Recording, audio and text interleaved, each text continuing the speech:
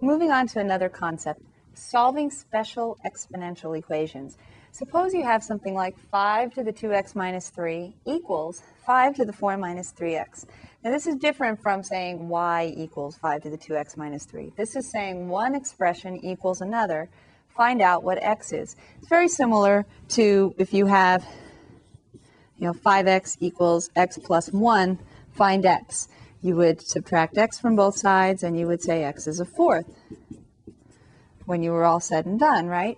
You would use the fact that if this thing on this side equals that side, then you get the x's on one side and the numbers on the other, and then you can find out what x is. These are done a little differently. These have to have a special thing going on here. If 5 to a power equals 5 to another power, the 5's haven't changed, right? So what can you assume that you know about the exponents? If the bases are the same, and you have the two expressions set equal to each other, then you can assume that the exponents must also be equal. So this is the thing that you want to keep in mind when you have an equation and the variables in your exponent. Not all equations with variables in the exponent can be solved this way. In fact, that's another reason why we need those functions that start with the letter L. I won't say any more beyond that.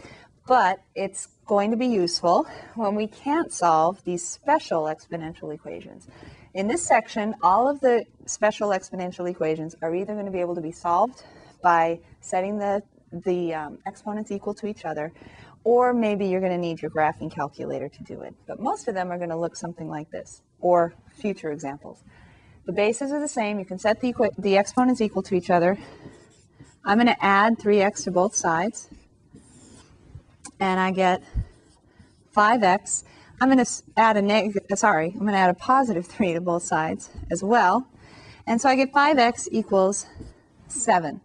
So if 5x equals 7, x equals 7/5. Now if you'd like to check this,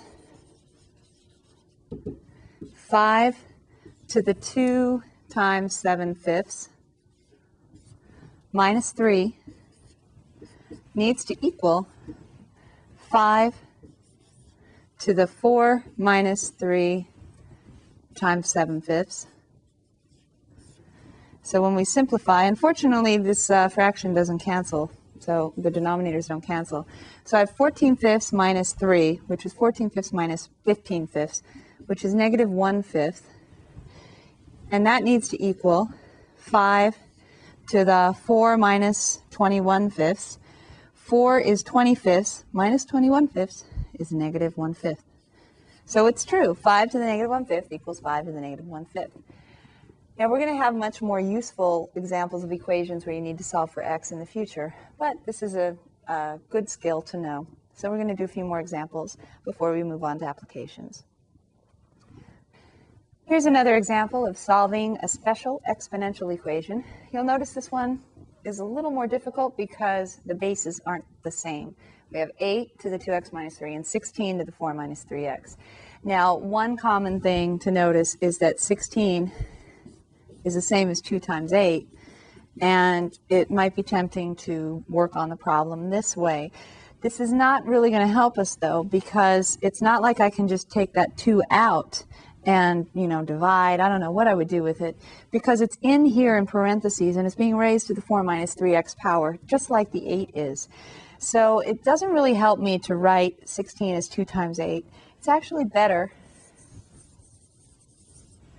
to write each of these as powers of 2, because then I'll have the same base.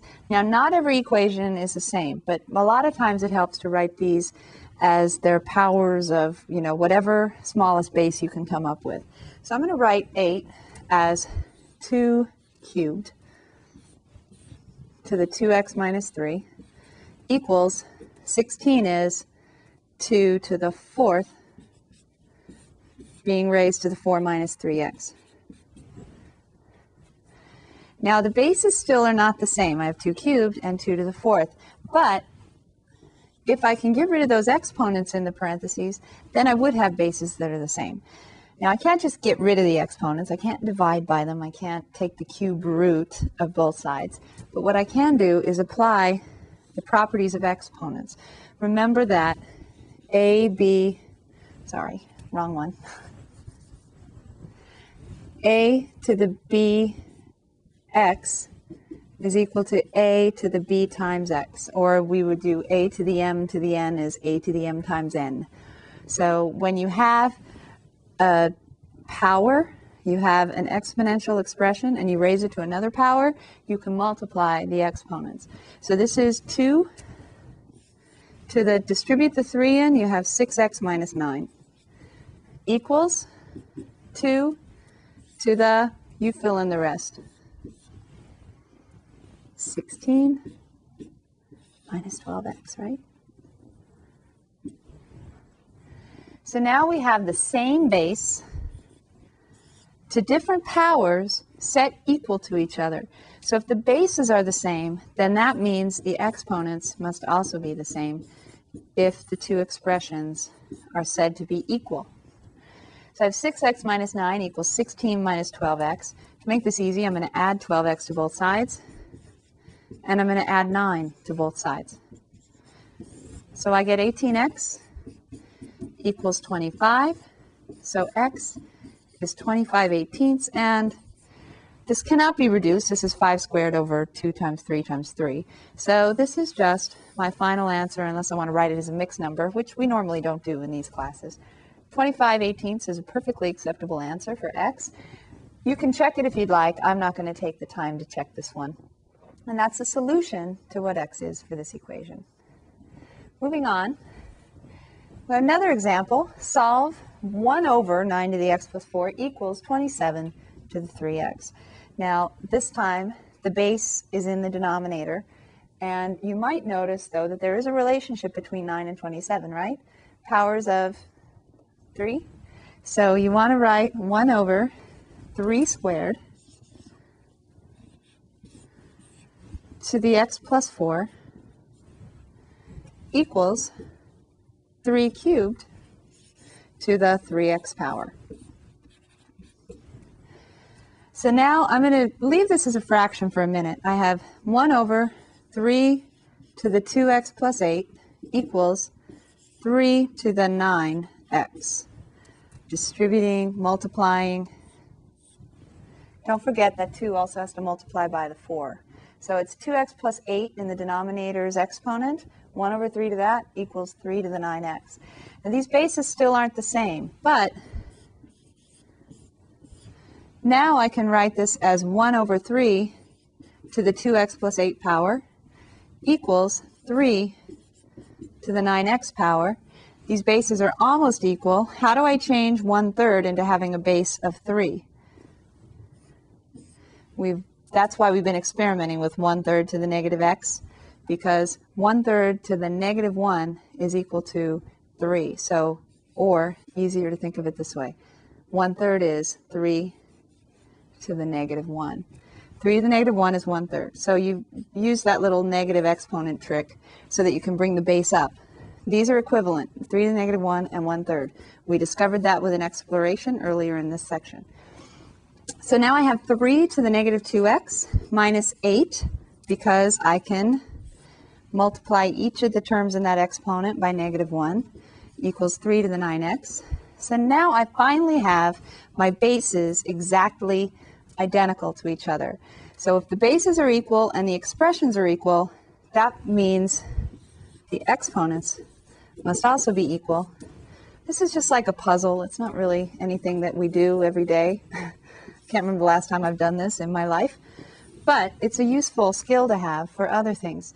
If I add 2x to both sides of 11x equals negative 8. So 11x equals negative 8. So x is negative 8 over 11 is my solution. It's also good to do things like this because it stretches your thinking skills, and that kind of thinking outside the box is helpful. So having to work backwards is a good skill to learn. Going from that 1 over 9 to something that has a base of 3. You could do this another way. You could right away, if you'd like, write this as 1/9 to the x plus 4, the left-hand side. Then you could, if you'd like, right away, you can save yourself some time. And you can say 1/9 is the same as 3 to the negative 2. then you still have x plus 4 on the outside. Then you're just one step away from my last equation right here on the bottom. So it saves a few steps to do it that way, but it takes, it takes a little more keeping track of everything. As you do this, you'll get more and more comfortable with it, and you'll be able to work more quickly through some of these.